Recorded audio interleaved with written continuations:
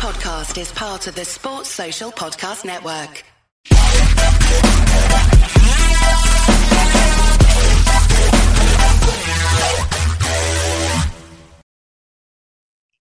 I haven't been able to wrestle for the past few months, but my knee's feeling a lot better now, so I'm hoping to get back to wrestling in the next 4-6 weeks, maybe, depending on how well I heal up and how that works out for me. Cool. Yeah, just trying to get strong again, seeing how that works.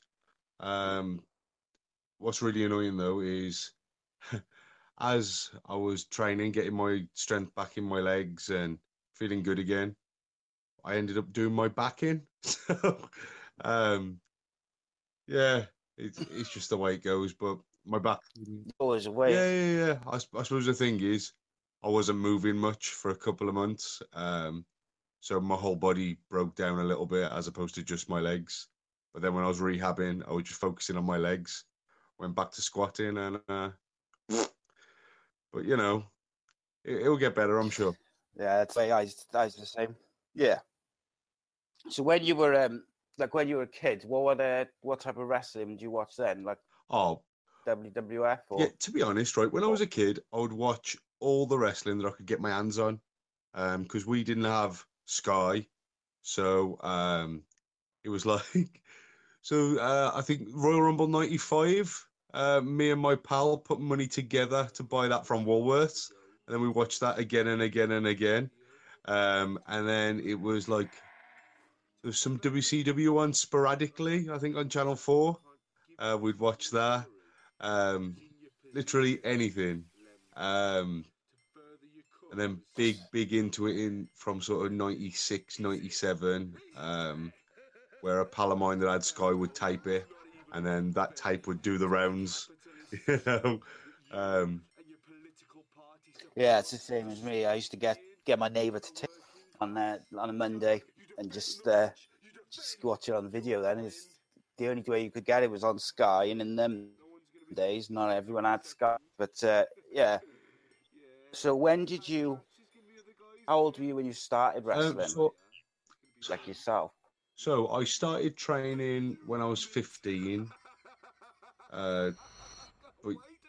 So me and my pal Matt, we went to a show at Walsall Town Hall for K-Star, and we were there, 15-year-olds. At the end of the show, we went up to the wrestlers, and before the show came to town, we'd spent months now looking on the K-Star website, reading the profiles of the wrestlers. We knew all their special moves and everything that they did. We were well ginned up, and we turned up at the end and we watched the show. Yeah. And it was brilliant. And then we turned up to the two fellas with a ring, and we quite arrogantly walked over to them and said, "Oh, we're better than you, pair." And they were like, "Oh, who'd you wrestle for?" And we're like, "Oh, UVW." That was our backyard fed. They're like, "Oh." They started talking about how, backyarding's bad and how somebody's going to get hurt. And they invited us in the ring afterwards. So the ring had already been stripped down to just the boards. And these fellas had me and Matty bumping. They taught us to fall on our backs. But this was on just boards. So I think they were probably half cut, if I'm completely honest. But they did that and told us about their training school. So we turned up to the Future Championship Wrestling Training School the following Sunday. Oh, you're cutting out again. Is it breaking, is it? Yeah, just a little bit. So was it Future Championship Wrestling school that you were trained at? Yeah, well, I started there. So we spent about 6 months there, and there were guys like Spud, Dave Morales, Dave Mastiff now. Those were the guys that went there that kind of went on to some things. Some good names. I like the NXT yeah, the UK stuff. It's good. Dave Mastiff. yeah. They're the guys that have gone on to do some things. But yeah, so I stayed there for about 5-6 months, and being 15, I thought I thought I knew best, and went on to K-Star Wrestling Training School because I thought I wasn't getting the opportunities which I thought that I was due. Obviously, I wasn't due them, but I figured, I was as big as the guys that were on the shows, the adults. In training, I felt that I was putting in as much as them, but I wasn't being afforded any opportunities or anything, or I felt I was due a rumble at least, but no.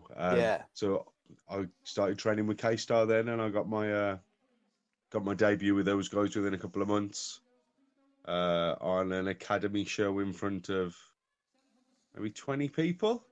Done that. I also got before that they had me as a bodyguard because I was big. So I'm walking around in, it would have been 2001 maybe, with a suit on and a headphone in my ear, sunglasses on, hair slicked back, like you're the bad guy from the Matrix. Yeah, I know.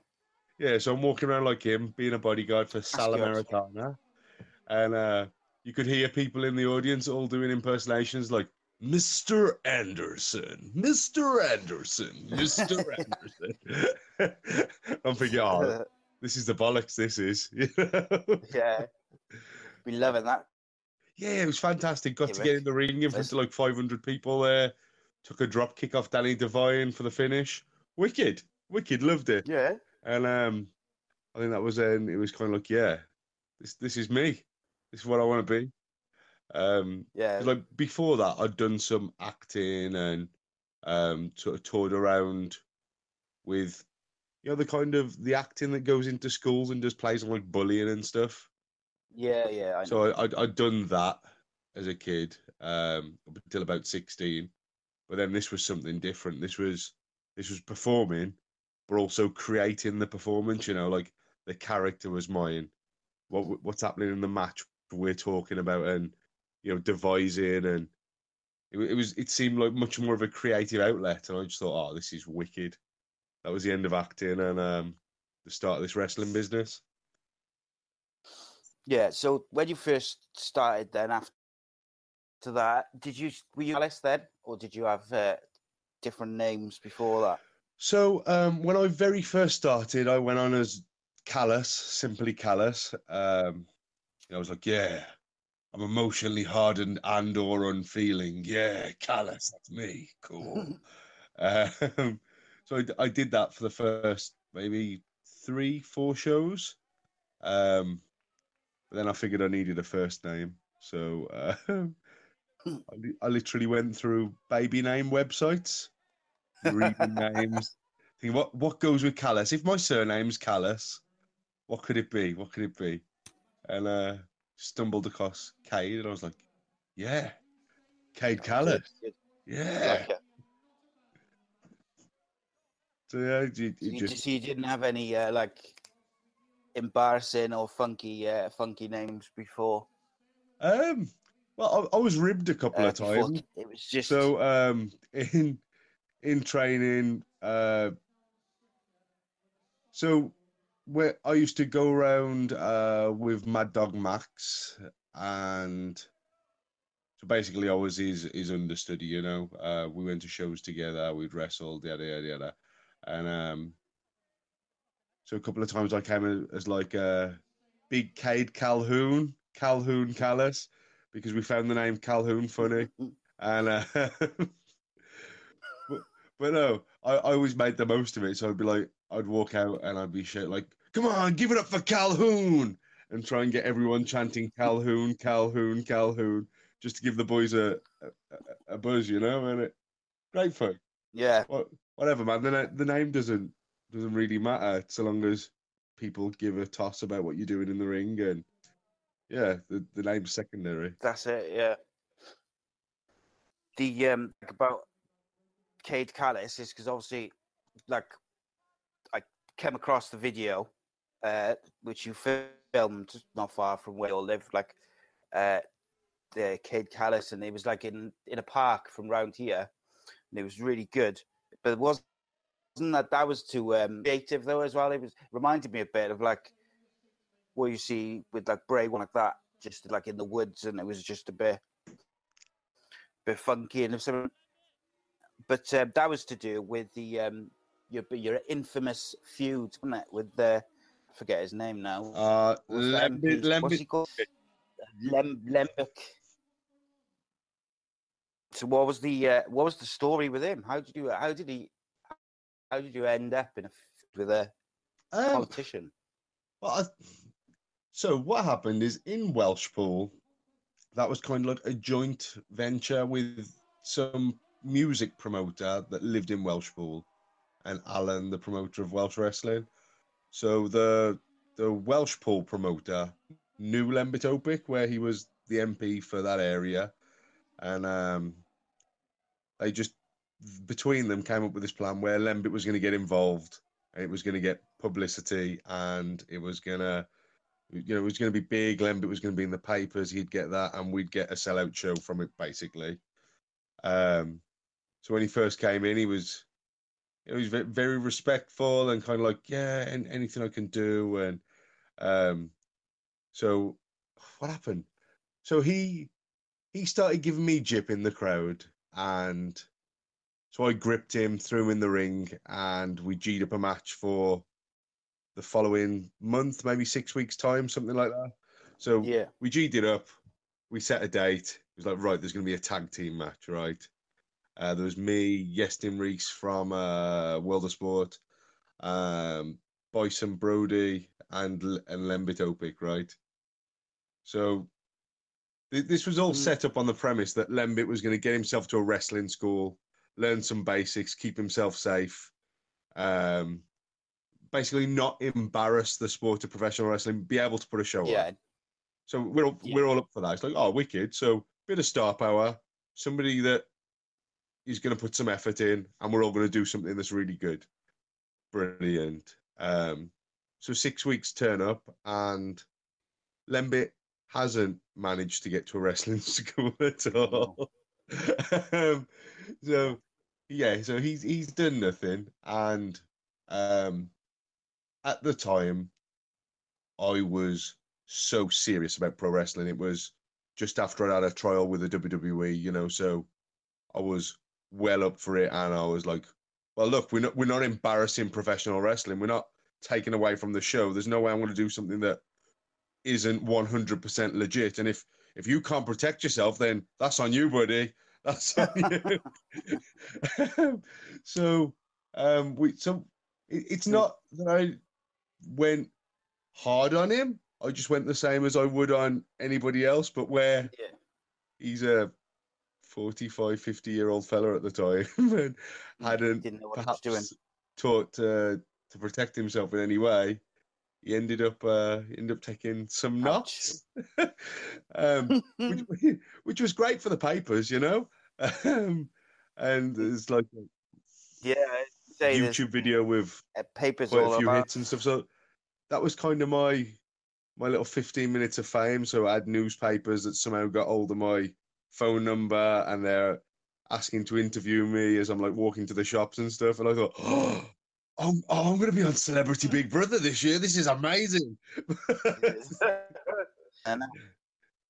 But no. That's mad, isn't it? But loads of people would like to throw a politician around a bit anyway. Yeah, that's it. And I guess on the bucket. And what was wicked is that kind of, it allowed me to be creative as well. So like me and a pal of mine made that video that you said that you saw, and we got to do something a little bit cinematic and try and get my character across and get a point across and sell the match, which I guess at the time wasn't really being done in British wrestling, British wrestling posters and shows, and that was it. There was very little in terms of kind of promotional work or cinematic vignettes and things like that. Like you see a lot more now, I guess because it's so much easier to create videos and edit and stuff like that. Whereas back then, well, streaming and streaming and YouTube have kicked off so much that it doesn't matter what promotion it is or how big or small they are.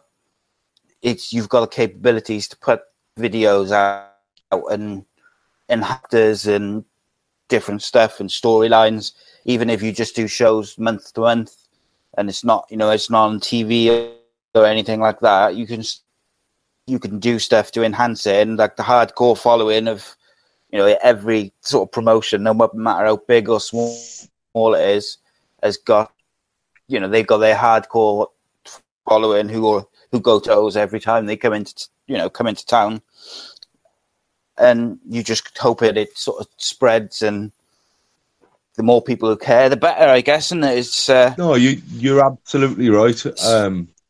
I guess as far as that's concerned, though, I'm a little bit of a dinosaur, so although intellectually, right, I know how important a brand is and how important putting stuff online is, and just keep that brand exposure. That's the word they use, brand exposure.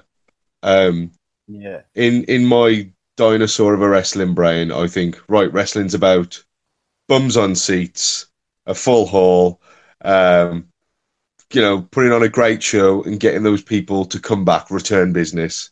So if you make people care about characters, they'll come back when you're there in 2 months' time because they want to see what happens with those characters. They want to see what happens when the big baby face that's won for the past 3 shows goes against a big villain that's won for the past 3 shows. So simple stories that people almost come up with themselves. Do you know what I mean? Like, yeah, people are filling in the blanks, aren't they? It's just I see a lot with like on Twitter, like WWE, is if they book stuff which doesn't or is missing, so you see people just filling in the blanks themselves and saying, "Oh, this is what it means, and this is what they're supposed to be," the impression they're trying to give. And I mean, at the end of the day, what you want is the heels. You want the crowd to want to see him get beaten, because if you've got a heel who's doing whatever he's doing, if all the people in that audience want to see him take a beating, then he's done his job. And I think it's harder to do that these days than it was in the 90s and early 2000s, because you watch wrestling wherever you watch it now, and so often the heels are the slightly cooler characters, and they got a bit of edge to them, a bit more personality. So then people tend to gravitate towards the characters which are portrayed as heels. I guess the thing is, when you're a heel, you've got a certain freedom, because you're out there to be disliked, so you can do what you like and then do dick stuff as well. Whereas I think as a babyface, because your job is to be liked, then you can't risk upsetting people. So it's difficult to be that character.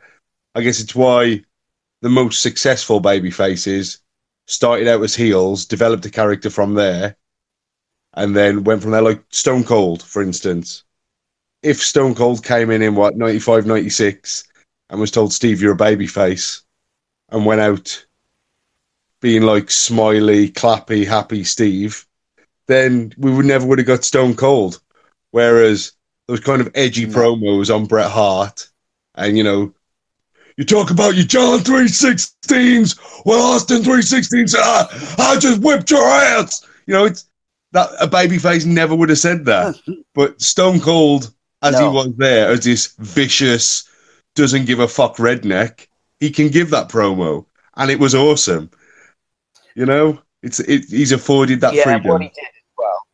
Yeah, it's what he did is he progressed it, and where he was a heel, so with very little limitations, he could say what he wanted, and then as the crowd started to get behind him, he didn't really change his character that much. He progressively improved, which went on to be like the greatest of all time.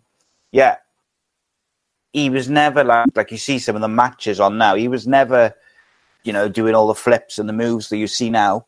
But people cared. Yeah, well, what he did looked real, right? And I guess the character seemed real. Yeah. So, looks like a fight. so the character was allowed to be born in this heel mold where he can kick off and say all this cool, edgy shit. And basically, when he's being a heel, he's throwing shit at the wall and seeing what sticks, right? So he's being Stone Cold, and they cheer for this, they're booing for this, they're cheering for this, they're booing for this. And then after that match with Bret Hart, where everybody decided that he was a heel, where he passed out from the pain of the sharpshooter with his blood, the iconic image, right? So then instead of doing more of the shit that people are booing, he's like, okay, so all that stuff that they're cheering, we're going to keep that and we're going to build on that. And then he's got a solid foundation where he knows a load of stuff that people love, and he can be Steve Austin and then keep throwing shit at the wall. He's got this basic of, and that's the bottom line. And then what? How awesome was what? What? Yeah. Yeah. Just one word. It's one of my favorite gimmicks of all time, that is. Absolutely. But fun. I think that's what it's fun. Yeah. But I think they failed to do what they did then. They did it with The Rock as well. When they brought The Rock in as Rocky Maivia, he came in, they thought he was going to be this big baby face, and everyone hated him. So they turned him heel, turned him into the Corp, did all the stuff with that, and then turned him babyface. And I think that's what they needed 2 years ago with Roman Reigns. Just turn him heel. Yeah. Make him anyway. And then turn him down the line, and everyone would have liked him. It was so... They were so, like, some of the stuff was cringeworthy because he was getting so much shit off the crowd while giving these babyface promos. And I felt genuinely sorry for the guy. I'm sure his bank balance made him feel better, but he was putting his heart and soul into this character, and the audience were just not. They were just like, nah, shut up. And I think it's difficult then as a performer because you want to believe in what you're saying, don't you? I would imagine as a wrestler, if you can believe the promos and you can believe your character, it's a lot easier to go and cut a promo than it is if you just feel like you're reading a script. Yeah, I get that, but then I wouldn't want to second guess what the bookers of the WWE are putting out, because at the end of the day, they're producing a product which is seen by so many people. It makes so much money, millions, isn't it? And yeah, you know what? You're right. It would have been entertaining if Roman had turned villain and went on a bit of a streak, and and did all that entertaining stuff. But I guess where WWE and say Coronation Street are different is that there's not Ken Barlow t-shirts. So if Ken Barlow's your babyface and there's millions of kids buying Ken Barlow t-shirts, you're a bit hard pressed to turn him villain, and I guess it's the same in wrestling. Although a lot of the adult fans were booing Roman. My kids, for instance, thought Roman was cool as fuck. Yeah, oh yeah, and he hits that punch, and it's so cool, and he wears those trousers. And Dad, can you do a Superman punch? I'm like, nah, can't really do a Superman punch.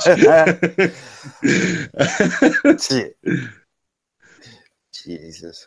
Yeah, I wasn't a fan of him. I like my favorite in the WWE these days is Bray Wyatt. Because I find him just interesting, and I just find him he's just something different to everything else which is on there. But, it's this character, isn't it? It didn't matter what character it is. It could be anything. It's money. It doesn't matter if it's, like a small promotion or a big promotion, whoever it is, the audience to care about the wrestlers, because if they don't, you can't progress. You can't go to bigger venues, saying what you're doing. You need people to care. And I guess as bookers and whatever it is, that's the biggest challenge, is trying to get people to care. And I suppose, especially if you have people show with a family member or a friend who are a bit like, oh, wrestling, oh, that's fake, or this or that, and they're not really a fan. They're the ones which are hardest to rope in. So I was going to ask you this question: if you had to show someone who's a non-wrestling any clip from over the years to try and turn them into a fan, what would you show them? I don't know. It's a tough one, isn't it? It's a tough one because it's like, do you show them Mick Foley jumping off, well, being thrown off the top of Hell in a Cell and say like, oh, look at that? Do you show them something more athletic? Like, yeah, it's tough. And I guess a match in itself isn't the whole thing. Like, you show somebody just the fight scene from Rocky, and nobody gives a fuck. It's just a boxing match. But with the 2 hours before, with Rocky's rise and picked from obscurity and all that build up. It's the build up which makes the match matter. So I think a match in and of itself is difficult to show somebody. Whereas so my favorite match of all time is Shawn Michaels Undertaker, the first one from WrestleMania. The recent two from WrestleMania before Shawn retired, and that match to me is cool and the build-up's awesome with just the whole highlights package. That's cool. So I'd maybe show that, or Austin Rock from, I think it's WrestleMania 18. Yeah, with the Limp Bizkit build-up video. That's cool as well. That's cool. It's so good. Those like little preview packages before the matches, especially at WrestleMania. Even if it's a match which they just got this talent of making those videos, and the music fits. And my favorite is I like Ric Flair and Shawn Michaels, where Flair begs him to super kick him, and he's like crying because he knows this is his last. But then if you just gave that match to someone to watch without all the build up, they'd be like, well, why I didn't make it? But if you watch the whole build up to it, and like Ric Flair retiring and all that type of thing, it's like a big little story. Context is key, isn't it? So you look at that match, and it's just two older men having a scrap. But when you look at it in the context of, these are two of the very best wrestlers of all time over the past 30 plus years, and they've done everything. They beat everyone. They've had this feud going on for a while. And you're thinking, this is huge. This is one of the most decorated careers in all of professional wrestling, potentially ending. Then all of a sudden, those two older guys fighting takes on so much more. I think unless somebody's invested in that and all the backstory, it's difficult for them to get into it. So get into it. It's hard, then, isn't it? Because you haven't got the context to go and become emotionally invested in the characters or the story, because it's just two guys slugging it out, and rather than like everything in between. That's it, isn't it? With wrestling, you can do it on different levels. There's like an athletic contest and basically a stunt show. You can enjoy a 10, 12, 15-minute match of two guys putting on an incredibly aesthetically pleasing show, a performance, and that's cool. That's cool. And then you move on, or you can watch a Shawn Michaels, Ric Flair, where they're crying at the end, and it's almost like poetry, when that super kick's come in and Shawn's like, I'm sorry, and Ric's like, come on, do it. You're like, oh, it gets you right in the feels.